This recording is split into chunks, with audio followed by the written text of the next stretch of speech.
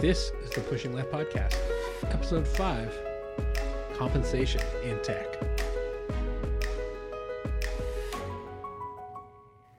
All right, welcome to the Pushing Left Podcast. Welcome back. We are going to talk about compensation in tech this week, and we're going to talk a little bit about how the tax code influences compensation. It is going to be quite the barn burner. My name is Jim. Hello, Daniel's with us as well. How's it going, Daniel? It's good. It's good. I'm excited for this wonky episode today. Oh man, this episode is going to be so wonky, but I'm going to try to keep it light and funny as I always attempt to do. And we'll see how that goes. Sure. Basically, one of the things that I always try to think about when I think about like how our society should be organized, and like, I try to look at things in a way that is, do we want this structure to be the way that it is? And I try to think critically about a lot of things that way. And I've really been helped along by that by reading Anand Giridharadas' book. He wrote Winners Take All, of the elite charade of changing the world, I think it's called. And he talks a lot about philanthropy and how the powerful wield their power for good, and how it influences both financial systems and the way that we organize our society, and whether or not that's, the thing that we want to do. And one of the things I like about his approach is that he asks questions about things that we don't often ask questions about. And so that's kind of the background for today's society. I want to talk about, ask some questions about how compensation works in technology, and actually at several companies, but it's because of the nature of technology, it's worse or better, depending on your perspective, or I guess, the amplitude is higher in tech. And to be clear, you mean here in America, right? Here in America, yeah. So, in U.S. tech, I guess. So one of the things that I have heard from a lot of like right-leaning people, and even people who like probably are in lower tax brackets, is like, I really want there to be a flat tax, and I think that progressive taxes are stupid, and it was wrong to set it up that way, and whatnot. Okay. And I think we think about, the progressive taxation system as, people who make more money have to pay more taxes, okay? And what you end up with is a system where, I feel bad for these people who are in top marginal tax rates of, 35% or whatever. And it's like, like they have no benefits for being wealthy. Okay.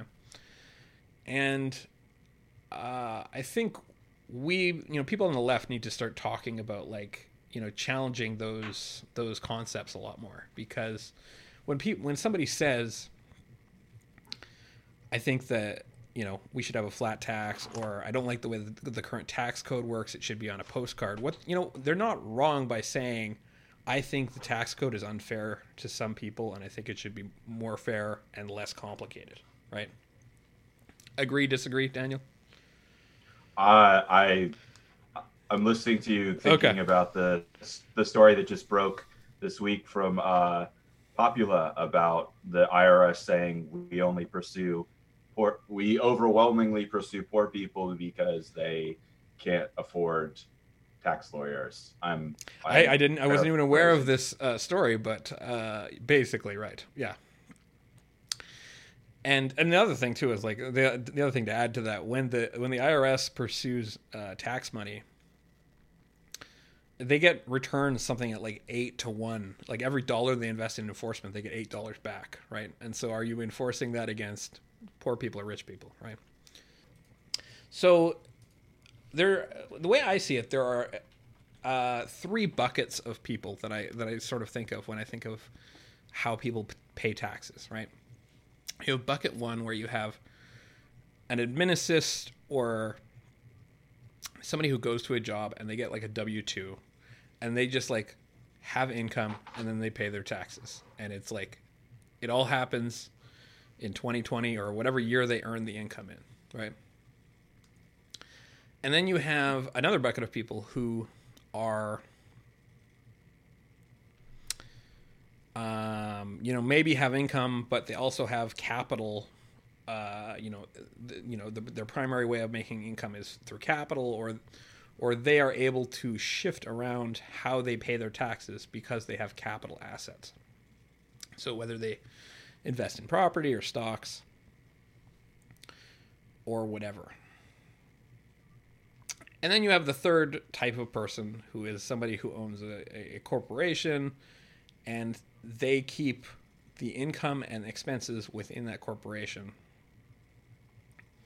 until they want to take some income out of the corporation, and then they pay income taxes on that and corporate tax. This is an S corp, right? Right. Well, there's different ways of doing that, but yeah. So, like, for example, the president of the United States is a good example. We found out that he, took income from The Apprentice from 2005 and offset that income against losses moving forward in years since that he lost money. Right. And he recouped that money that he paid in taxes from the government because it was offset by losses.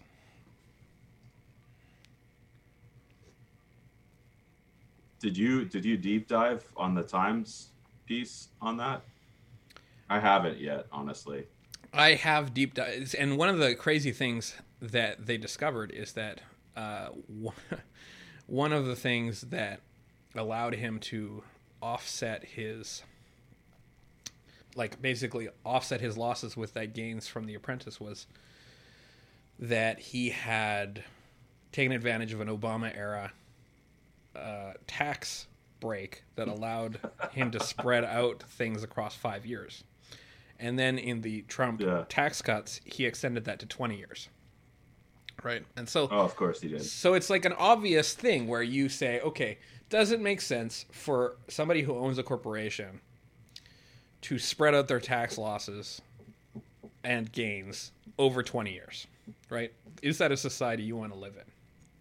And it's like, I think most Americans would be like, no, I don't think that's a society I want to live in. We should change that. Right. Right. One would hope. One would hope. If they, could be explained the complexities. So I want to talk about that second bucket for most of this episode, because a lot of people in tech are in that second bucket, or to the extent that they're in two buckets, they're in the first and the second bucket, where they have income and they have capital assets that are either, stock or stock compensation or et cetera, et cetera, et cetera.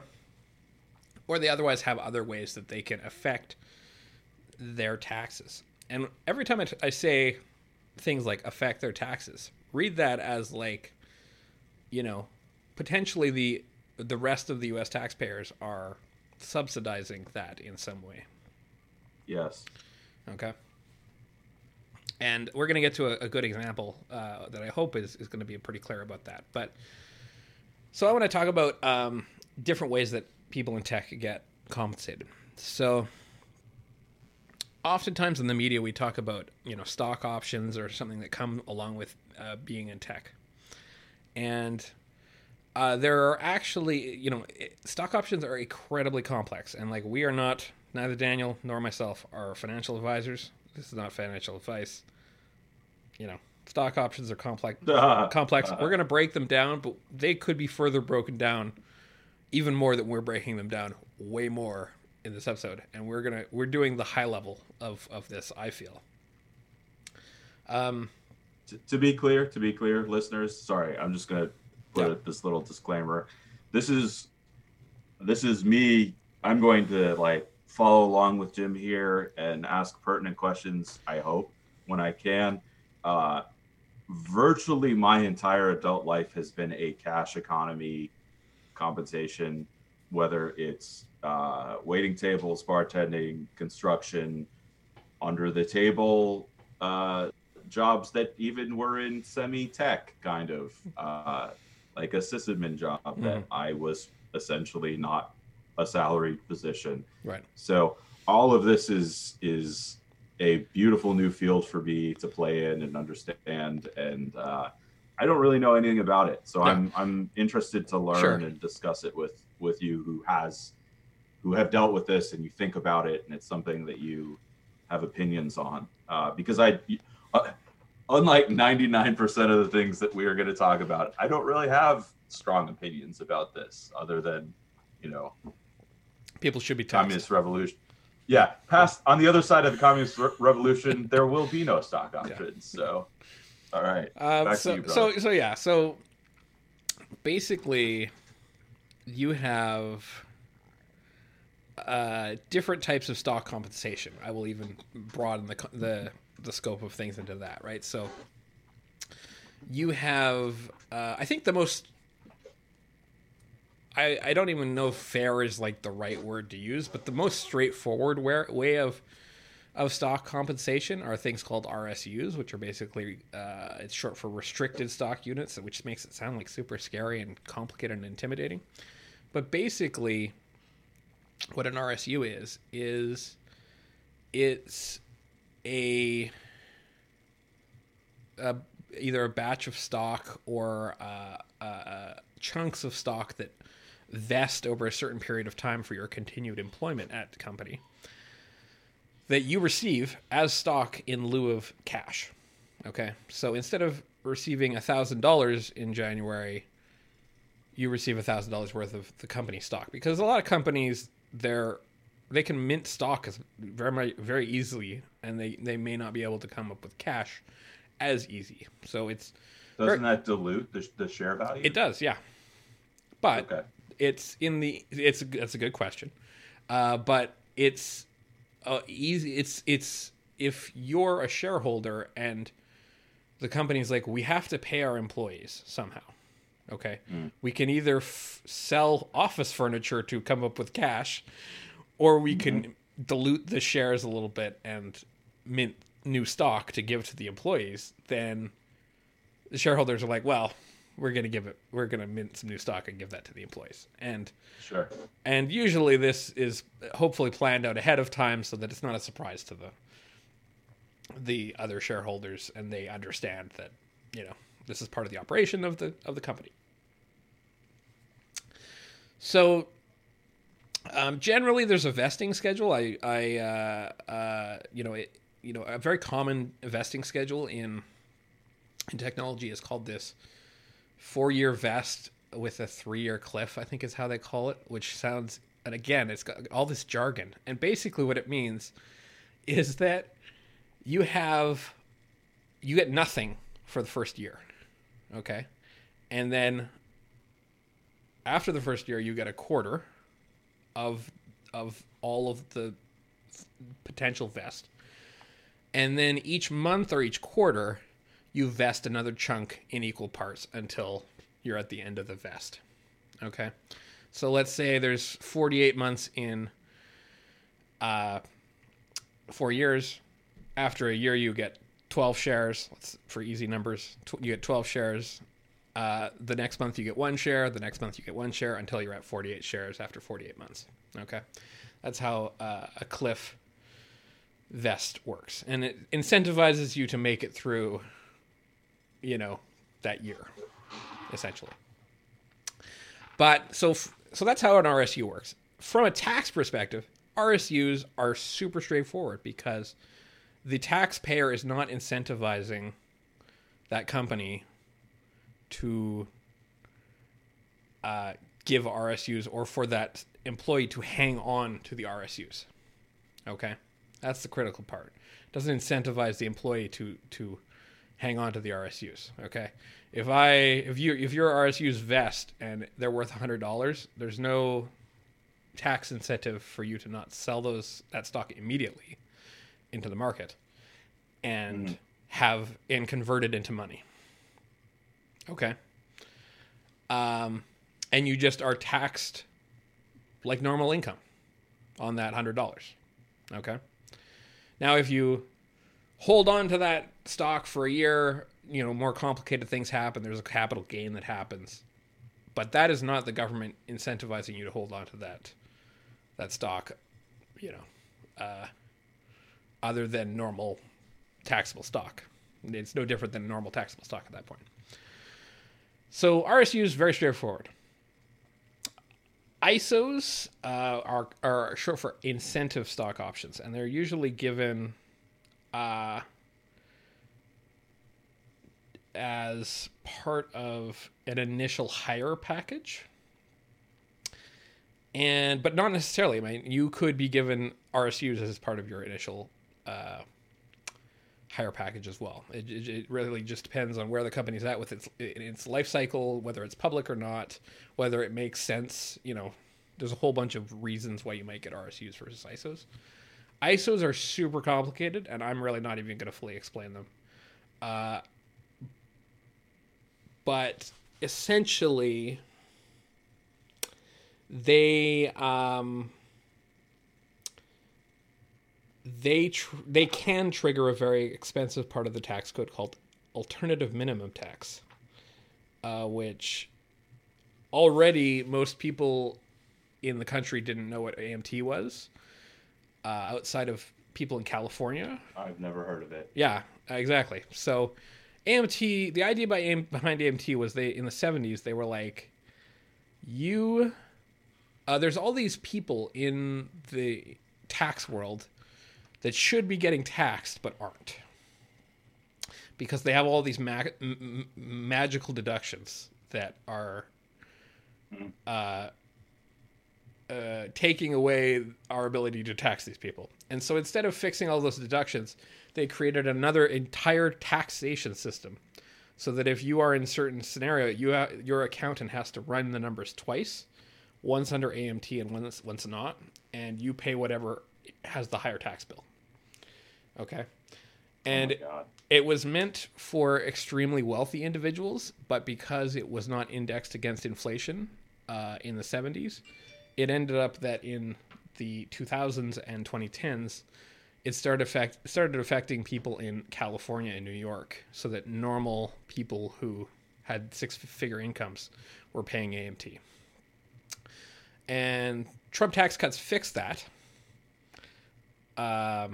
so that it's now indexed against. You fix that, yeah. I mean, if you consider that fixed. It helped a lot of working class people in California and New York.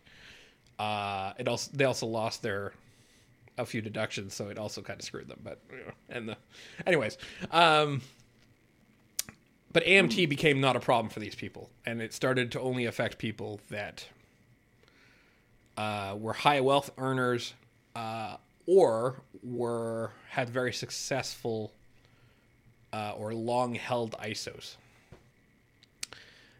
Is a category of people that you could be in. So you didn't even have to need to be a high wealth earner. If you had ISOs, they count towards your AMT calculation. ISOs are complicated, and they're not even really the ones that I want to argue against. I think there are nuanced discussions you could have about ISOs that would be even more boring than the discussion we're having right now.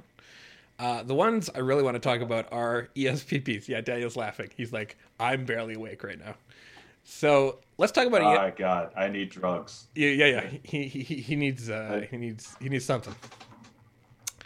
So let's talk about an ESPP. So an ESPP is an employee stock purchase plan, and this is the one that I really want to talk about, because this is, I think, exemplifies the question that I want to ask in very simple terms. So an ESPP is something where the company you work for says, hey, we're a publicly traded company. We would like you, our employee, to be invested in the future and well-doing of this company. So we would like to incentivize you to buy our stock at a discounted price. Okay? So usually this discount is a 15% discount. Okay, so let's say the share price is $10. You get a pre-agreed discount that you're going to buy that at $8.50. Okay, that's the discount. Sounds like a good deal, right? 15% off the stock price. You may ask, okay, so like, why don't you sell that stock immediately? Does that track changes? Yes. So like, excuse me. So how it actually works, right, is you have a purchase period where over 6 months, the agreement is, could be, or, it is in most cases, you get to buy the stock at either 15% discount on this initial price, or the price that it's at the end of the purchase period, whatever's lower, right? So if the stock goes down, you get the discount on the lower price. If the stock goes up, you get to buy it at that pre-agreed cheaper price, and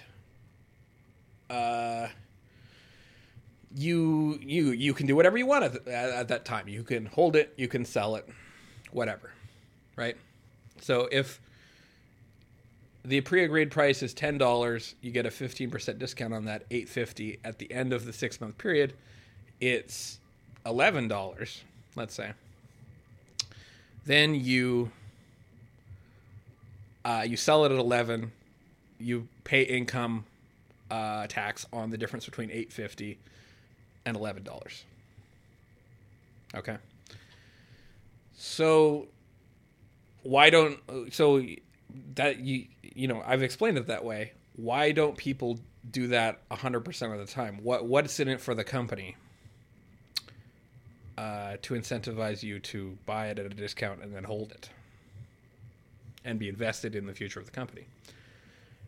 And you might say, well, some people work for a company, they really believe in the company, which, that happens, and it is true. And there's lots of people that, I'm trying to have a way of saying.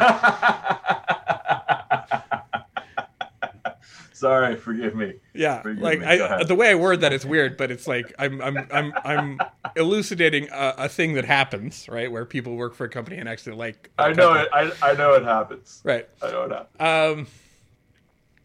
But like, why don't people sell it immediately? And the reason that most people are incentivized not to sell it immediately is that the government has a section of the tax code that allows for special tax treatment of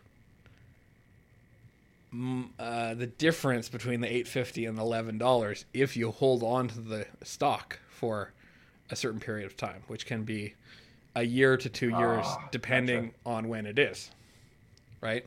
Mm-hmm.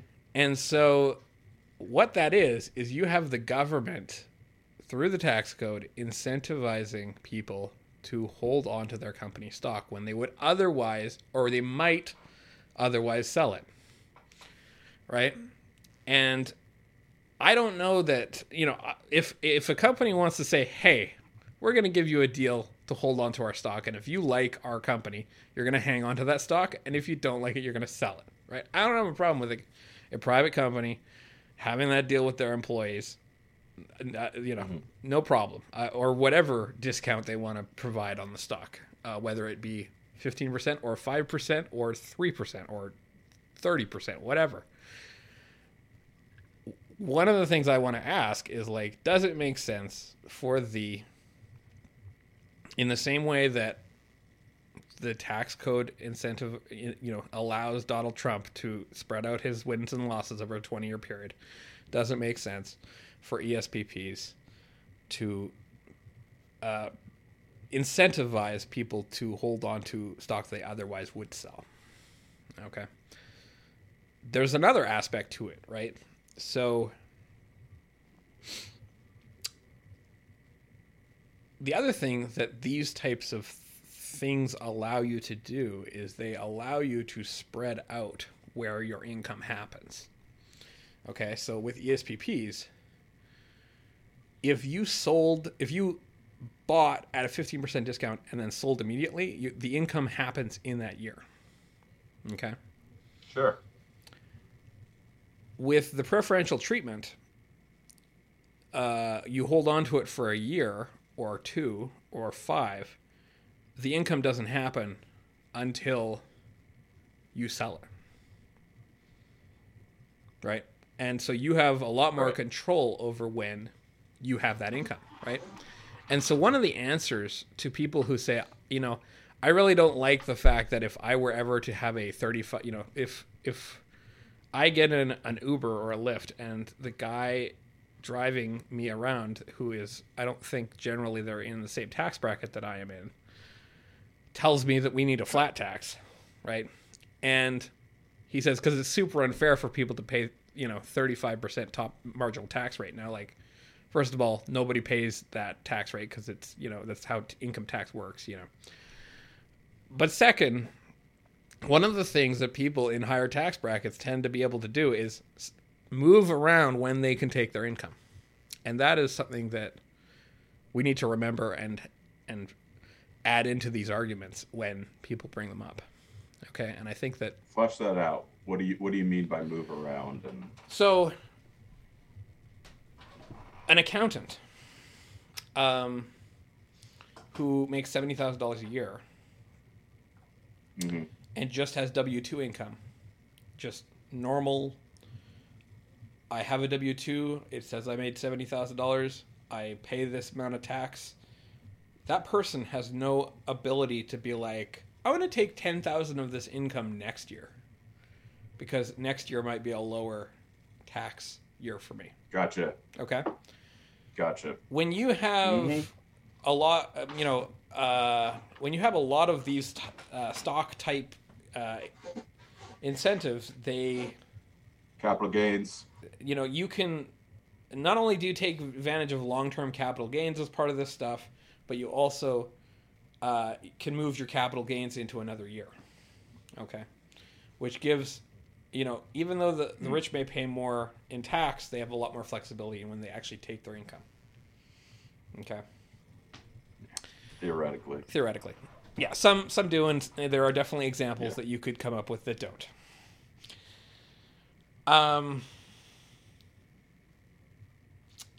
The other thing that I think is really interesting with the ESPP example is, so let's say you have two people, they work in the same company,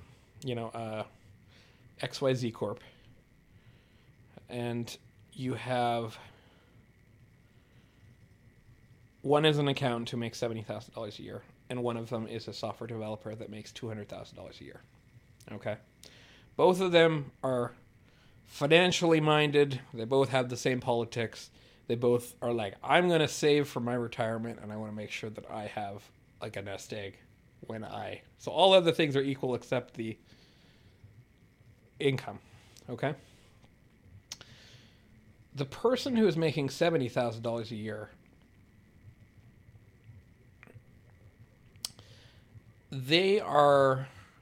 it is going to be more difficult for them to participate in the ESPP than it is for the $200,000 a year person, right? Because it's 15%. So most programs, it's like 15% of your account, it's 15% of your income that you can contribute to this program. Okay. When you're making $70,000 a year, 15% of your income is a big sacrifice. When you're making $200,000 a year, I'm not saying it's not a sacrifice, but it's not as big of a sacrifice, even though it's a larger amount of money. Right? So what that leads to is you might end up with the accountant who chooses to contribute to the ESPP over a 401k.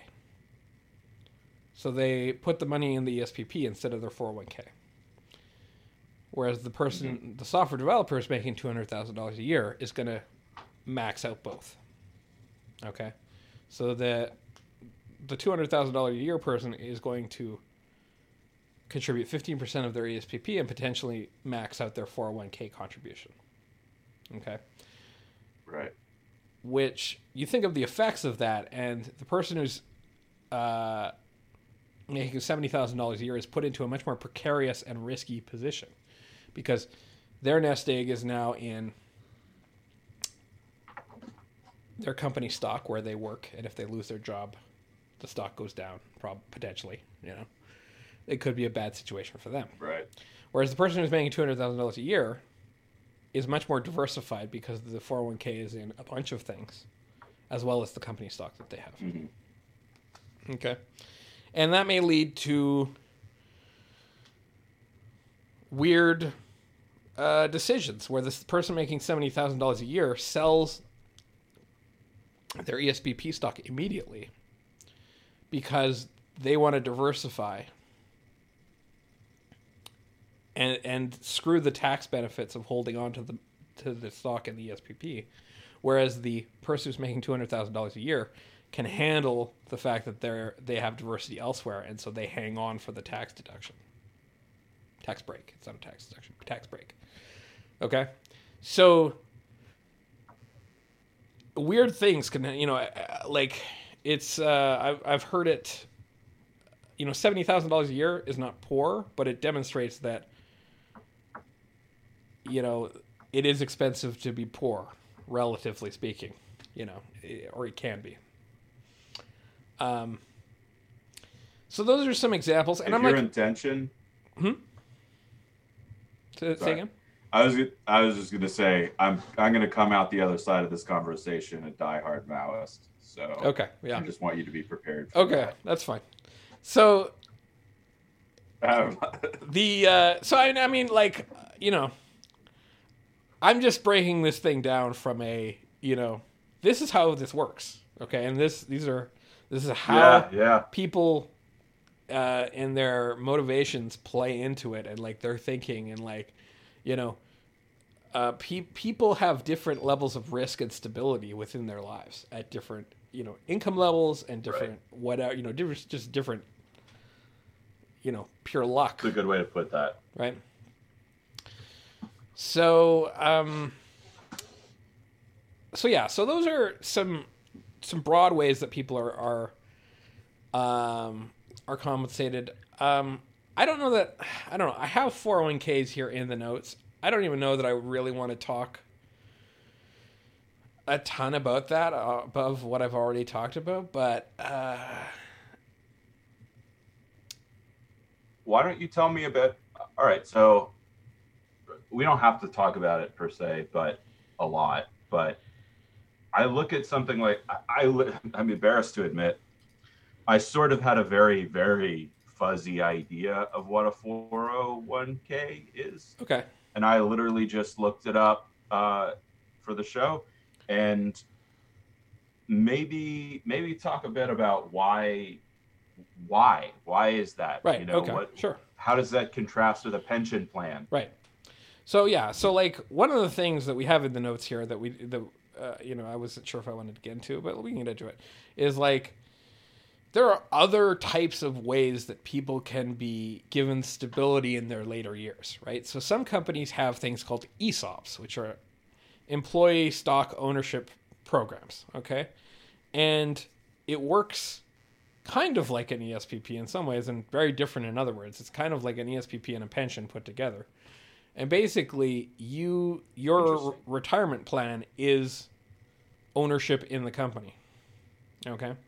And so, like, if you've ever been to Florida, there's a grocery store called Publix, which is, I think, the largest ESOP in the country.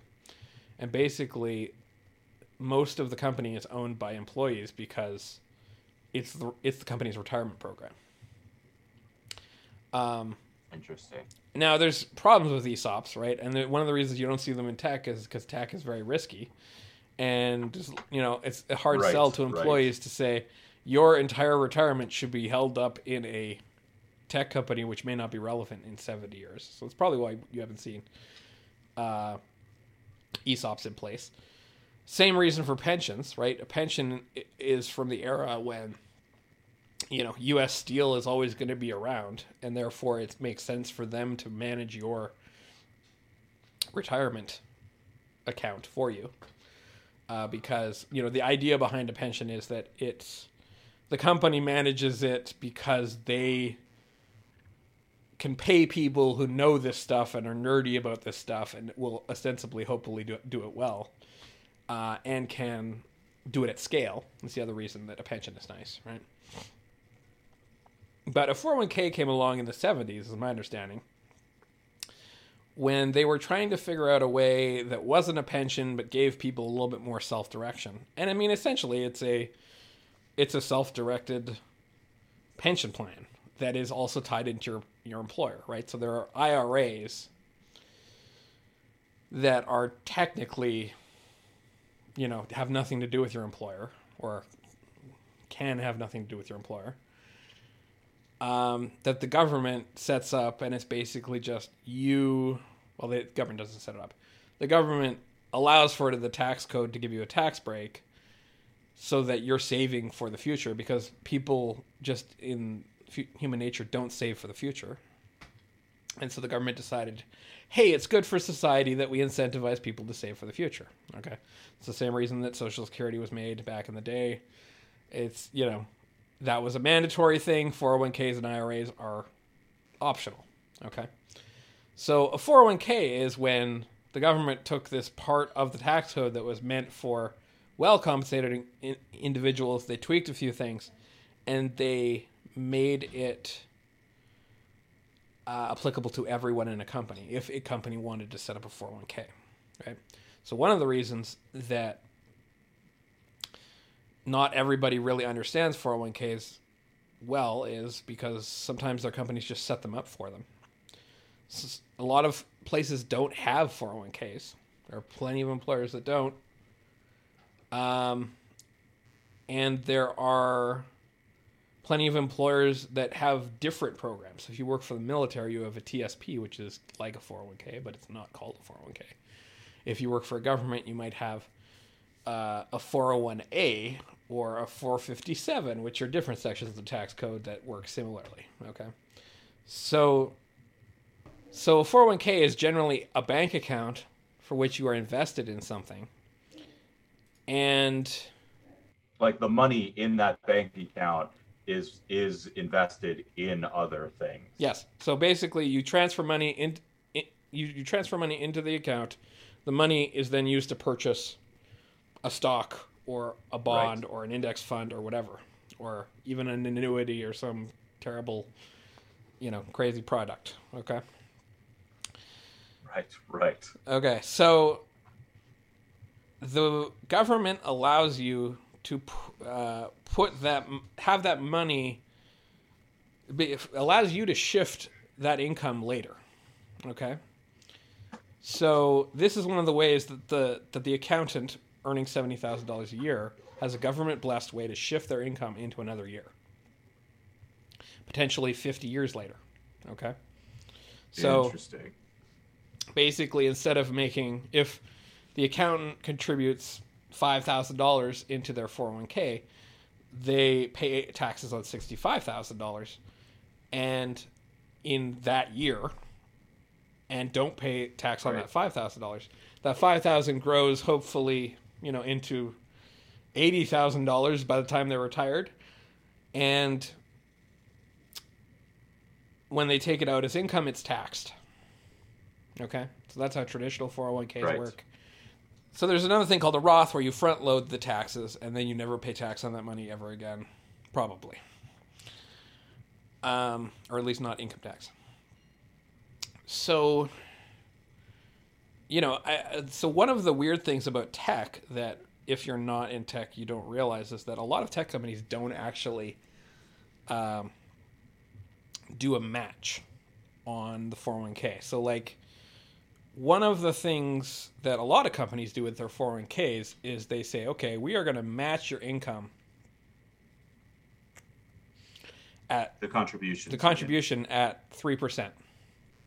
So if you put in 3% of your income, will match it 100%. So, it becomes 6%. And basically it becomes free money for you.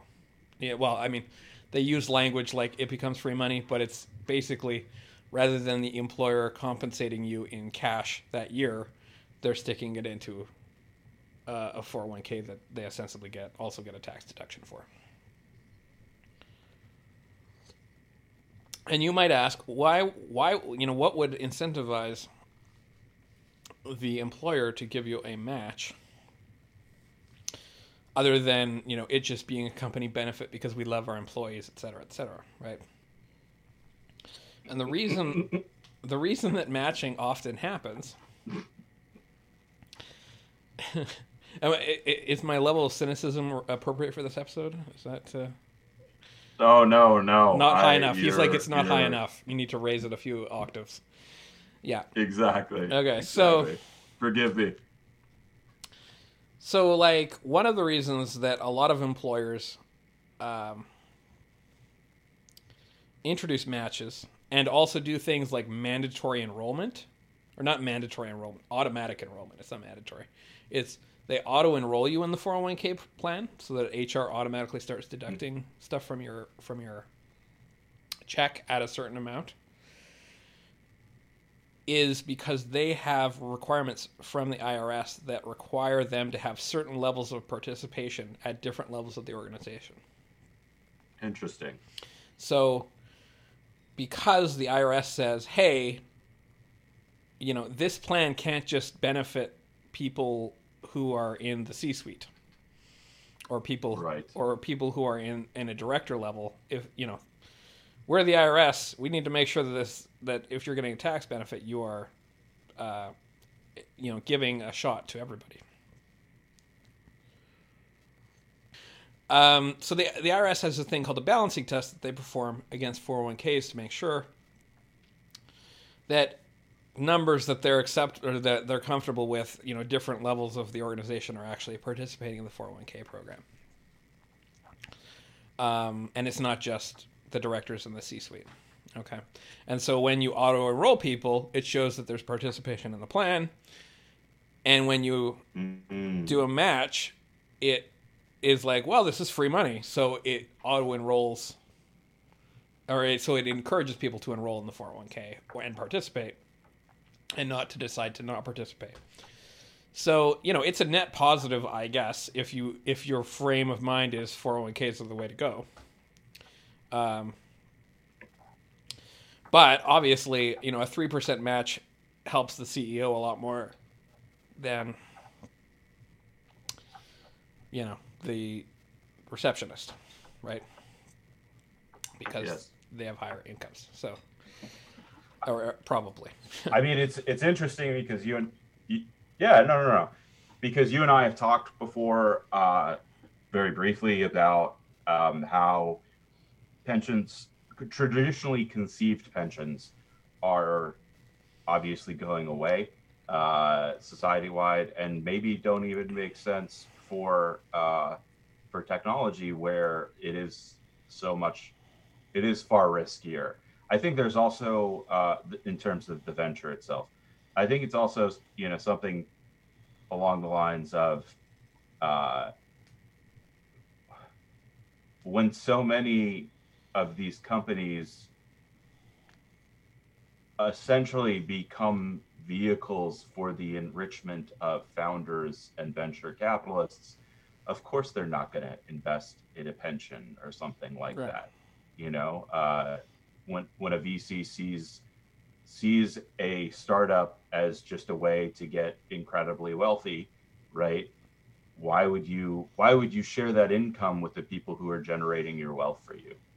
Just a thought. Well, and I think that pensions were conceived of in a time where it's like the assumption of everybody at that company was, of course, this company is going to be here in 100 years, right?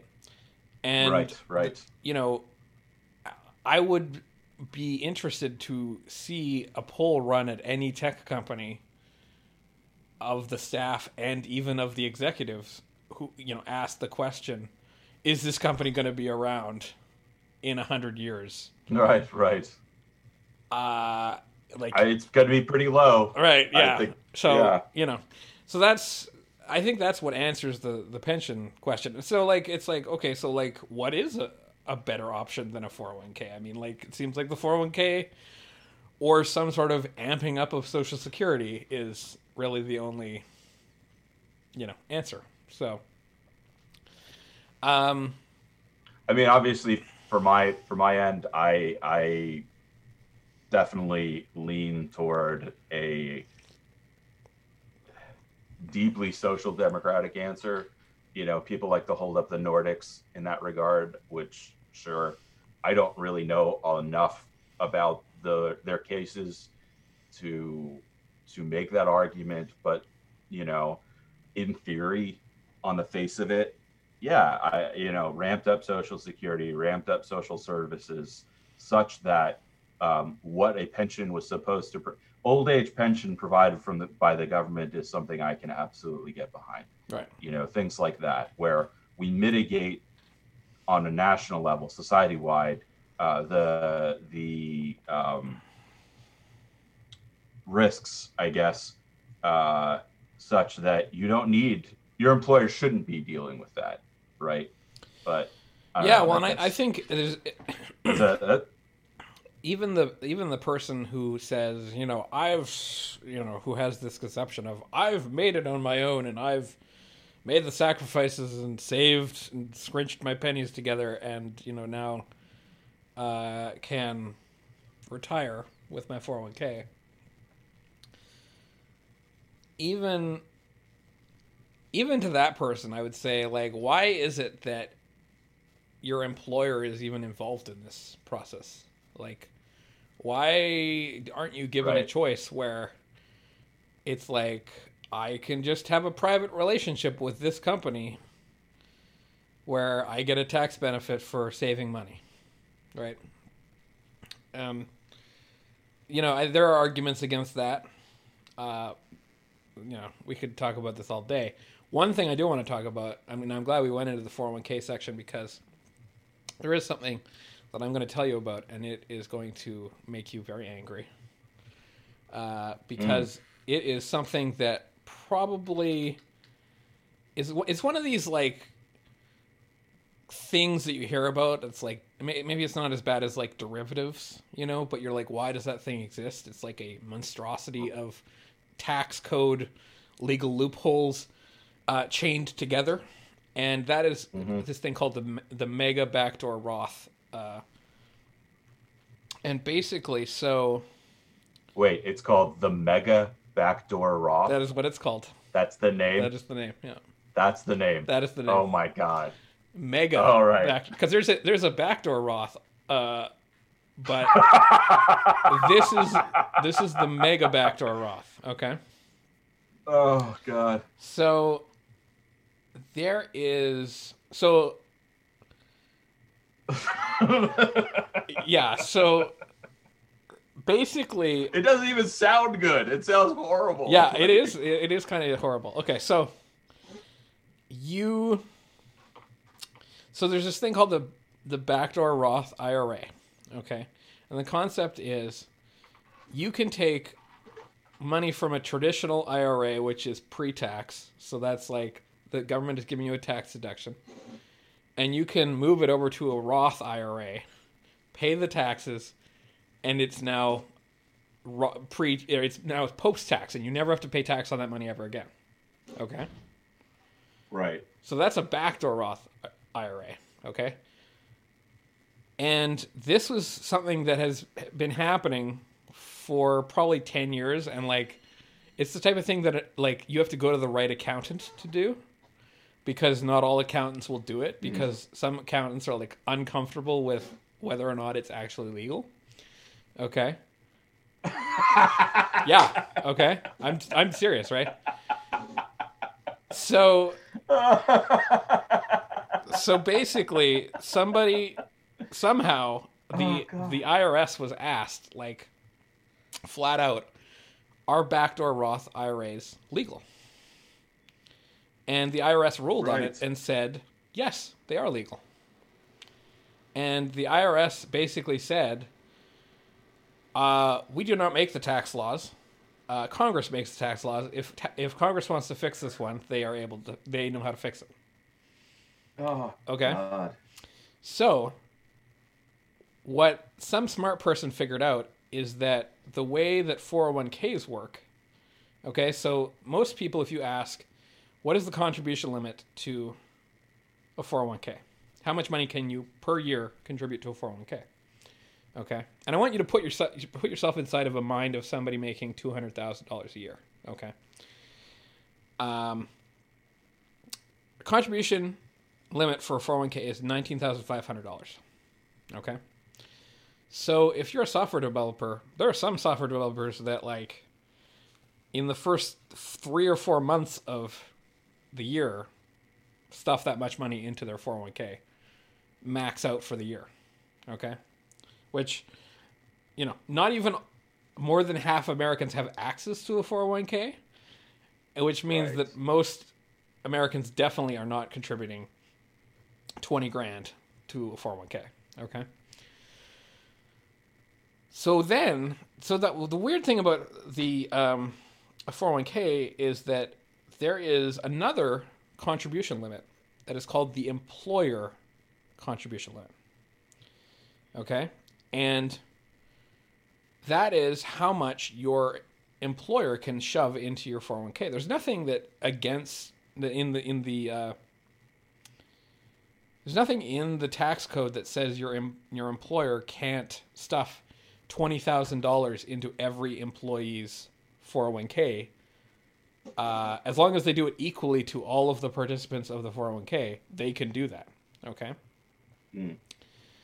So the total amount that can be put into a 401k per person per year is actually $53,000 if you add the $19,500 and the employer contribution. It comes out to like $53,000.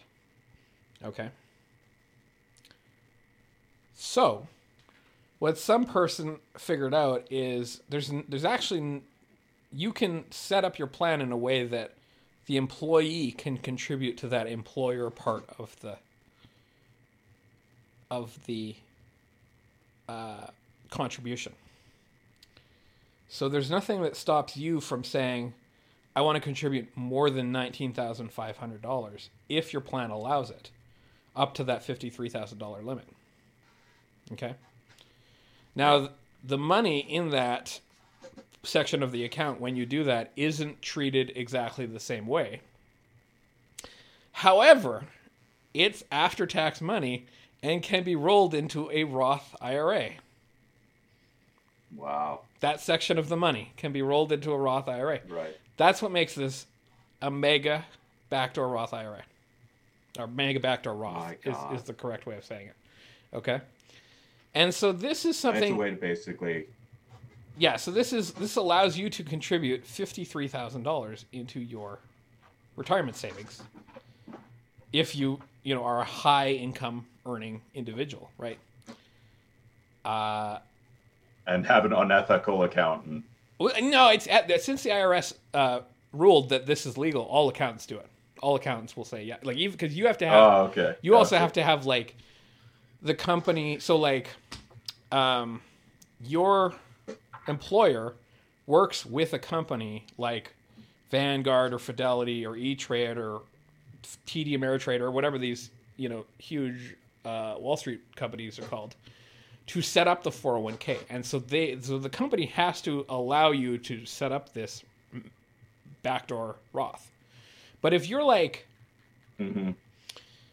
if you're, if you are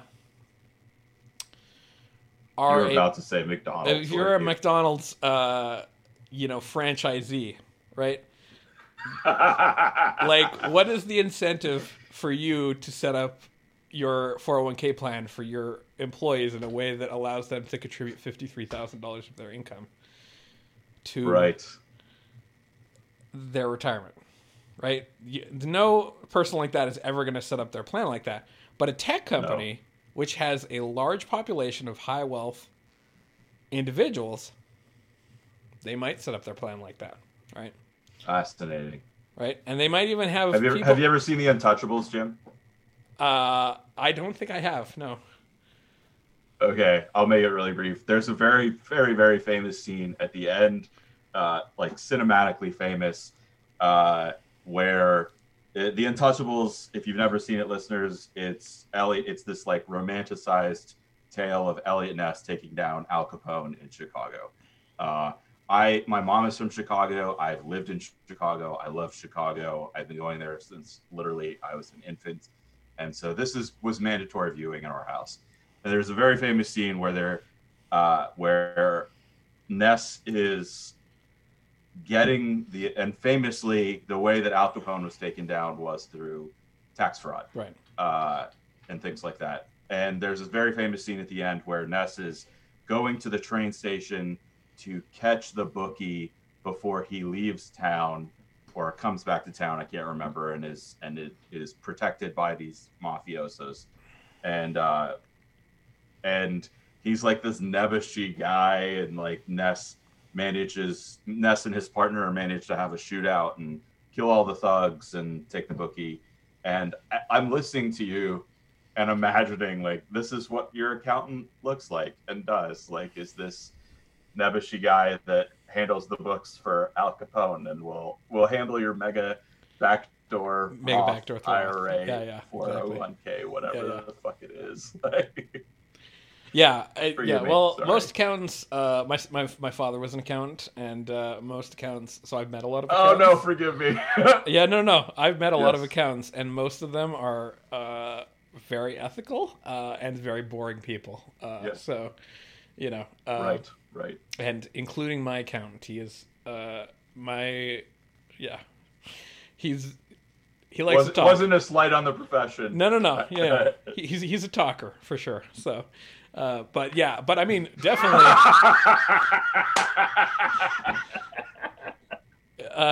there definitely, if you wanted to find that account, I'm sure that there are, tucked into, some inner city somewhere. There's somewhere in Brooklyn or, somewhere in New York, there's like a guy that, but, I think, the point I think I wanted to make with this episode, and it was a really wonky episode. I think we went to some interesting places, but like hopefully, there's things like health benefits and HSAs and FSAs and all these things that like help people either shift their income to different times, or with health benefits, you can think of them as something that may be well provided in your workplace, but there may be workplaces where they are not provided or well provided. And, do these systems contribute to the inequality we continue to see in our society, and like, should we change them? Answer that.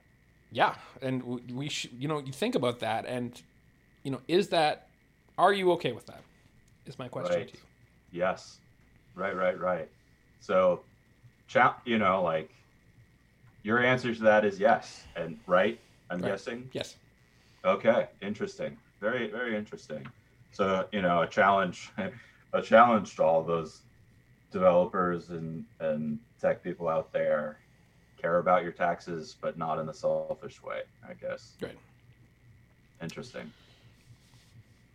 Yeah, so I think that it's pretty much all I wanted to say this week. Anything else you got, Daniel, before we wrap up? No. I guess, it's closing thoughts. It was a crazy week for me, so I wasn't able to prepare for this show the way I wanted to.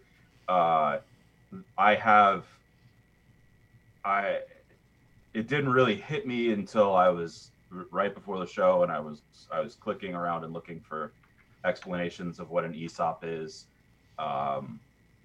These acronyms are things that had jumped out to me on the spines of books in libraries. The Library of Congress numbering system for libraries, it's like the 501 plus area of the library. There's like a whole section in Chicago It's just I had seen them and I was like, they happen to be relatively near to labor organizing and stuff like that. So I had stumbled across them and was always like, that looks boring. I don't care about that. But it's interesting because something I do care about, but know relatively little about, is the inherent contradictions in worker-owned companies in terms of like, is it even, if your goal, and I know you and I come down on different sides of this to a certain extent, if your goal is to move beyond market systems, which I would like to do that. I would like to contribute toward that. I think it's an eventuality anyway, and so we should probably structure our institutions such that they can survive the eventual end of incentive-based and profit-based systems. Right. That being said, there's a very famous example that Chomsky brings up a lot, which is the Mondragon worker-owned cooperative in Spain, and it's a huge cooperative. 80 some odd thousand people, billions in I can't remember if it's billions in revenue or in market capitalization, but it's really interesting, and it stands in a contrast to what we're talking about, because it's not I don't believe it's not a publicly traded company, right? You are owning part of the company, but what you are owning are not publicly traded shares, right? And so it's privately held. It's something that I don't really say that. It's privately held. It's the same as if 3 siblings owned a funeral home. Essentially. Right. They have equal shares. Right. I don't know why my mind went to that, but I'm here for it's it. a random example. I love it. Yeah. But yeah, I it's the sort of thing where it's like something I met Noam Chomsky like almost 20 years ago. I went to a lecture and got to talk to him, and I asked him point blank about anarchism and what does he see. It's not 1936 Spain, right? What are ways that was one of the only semi-successful anarchist revolutions? What are ways that these sorts of currents are manifested? And he was like, well, and it's a pat line that he gives a lot, is Mondragon, even though it is embedded within the contradictions of capitalism. And the whole time I'm listening to you, I'm like, oh yeah, okay. But it's all part with these ESOPs, with these employee ESPPs and 401ks. It's all feeding right back into this market system, right? Like it assumes that the world's going to be set up a certain way. All of it. Say that again. All of it assumes that the world is going to be set up a certain way.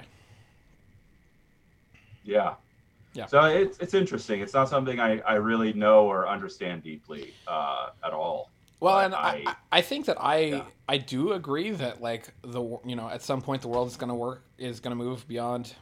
It's going to move to post scarcity, I guess is how I would say it. And our ideas that's a good way to say it. Yes. Ideas about markets are going to change or melt. But I guess my perspective is we're not ready for that yet. Like we just, it's not possible. It's a ways. Right. We got a ways to go. Yeah. And so, on the road to that, I think, one of the things that people on the left need to be able to do is understand these systems, not ignore them necessarily, and have a critique that, I talk through RSUs, don't have a problem with RSUs. I have some critiques of ESPPs, and just I'm asking the question, like, is the way this is set up, does it actually make sense? Or is it totally fine that an ESPP is set up that way because, people, the $70,000 accountant person is, has access to the earned income tax credit, which somebody who's making $200,000 a year might not have, right? So there's arguments against what I'm saying, but I'm just trying to put a question out there and have people think about this. You hear the right perspective on this all the time. Let's talk about the left perspective on this as well. So interesting. It's like one of those subjects that the left doesn't like to talk about. Right. Let me rephrase that. This is something, you sort of kind of turned me on to the Majority Report, right? And I didn't really listen to them until you and I started hanging out and talking, and sadly until after Michael Brooks passed. Mm-hmm. But I listen to them regularly now, and I think Sam Seder is right about the courts, and that leftists need to fucking care about the courts. Right. You can have really, really, a hostile attitude toward the power that is given to the courts, to the structure of the judiciary, but we need to care about it. We need to care about it in the way, maybe not in the way, but with the ferocity that the far right, and I'm going to say the far right, not just the right, cares about it. And I think that there's probably a similar argument to be made for things like this. Even if someone like me, who will read 3 volumes of Capital and eat it up, but then you turn around and say, okay, well, let's look at the tax code, and my eyes glaze over. Right. And I'm like, I don't want to talk about this. This is fucking boring to me. But I need to learn how to talk about these things. I need to learn how to understand them. And I think probably a lot more people do as well. Absolutely. And I mean, we don't have to be perfect, but, just a little bit of knowledge goes a long way, so.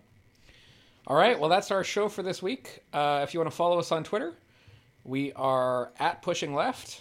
You can also find the podcast. We've finally got our DNS all happy, and pushingleft.net is where the show lives.